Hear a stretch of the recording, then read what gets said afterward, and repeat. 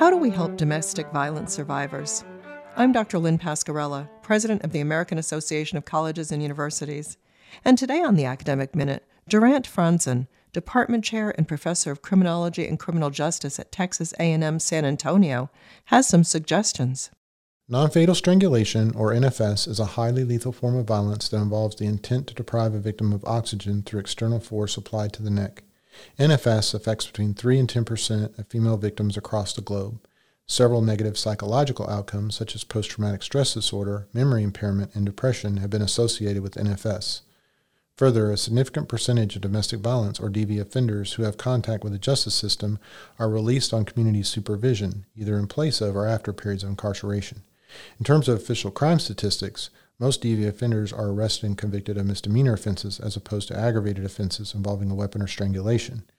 My recent study draws on assessment data from one community corrections agency to compare the risk and needs profiles of 884 DV offenders who engage in NFS as part of domestic violence to those who commit less lethal forms of violence classified as simple assault.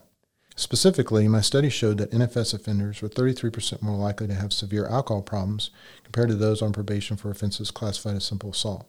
The study also showed that NFS offenders were more likely to have unstable family and social relationships and have more severe cognitive behavioral impairments compared to simple assault DV offenders.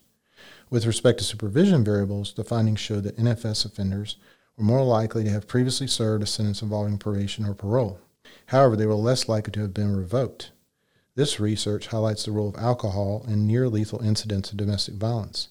It further expands on prior research that has explored typologies of domestic violence offenders by focusing on acts involving non-fatal strangulation, and it reveals insights on the effect of offense severity on supervision outcomes for domestic violence offenders.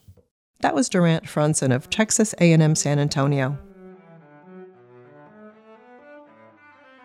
You can find this, other segments, and more information about the professors at academicminute.org.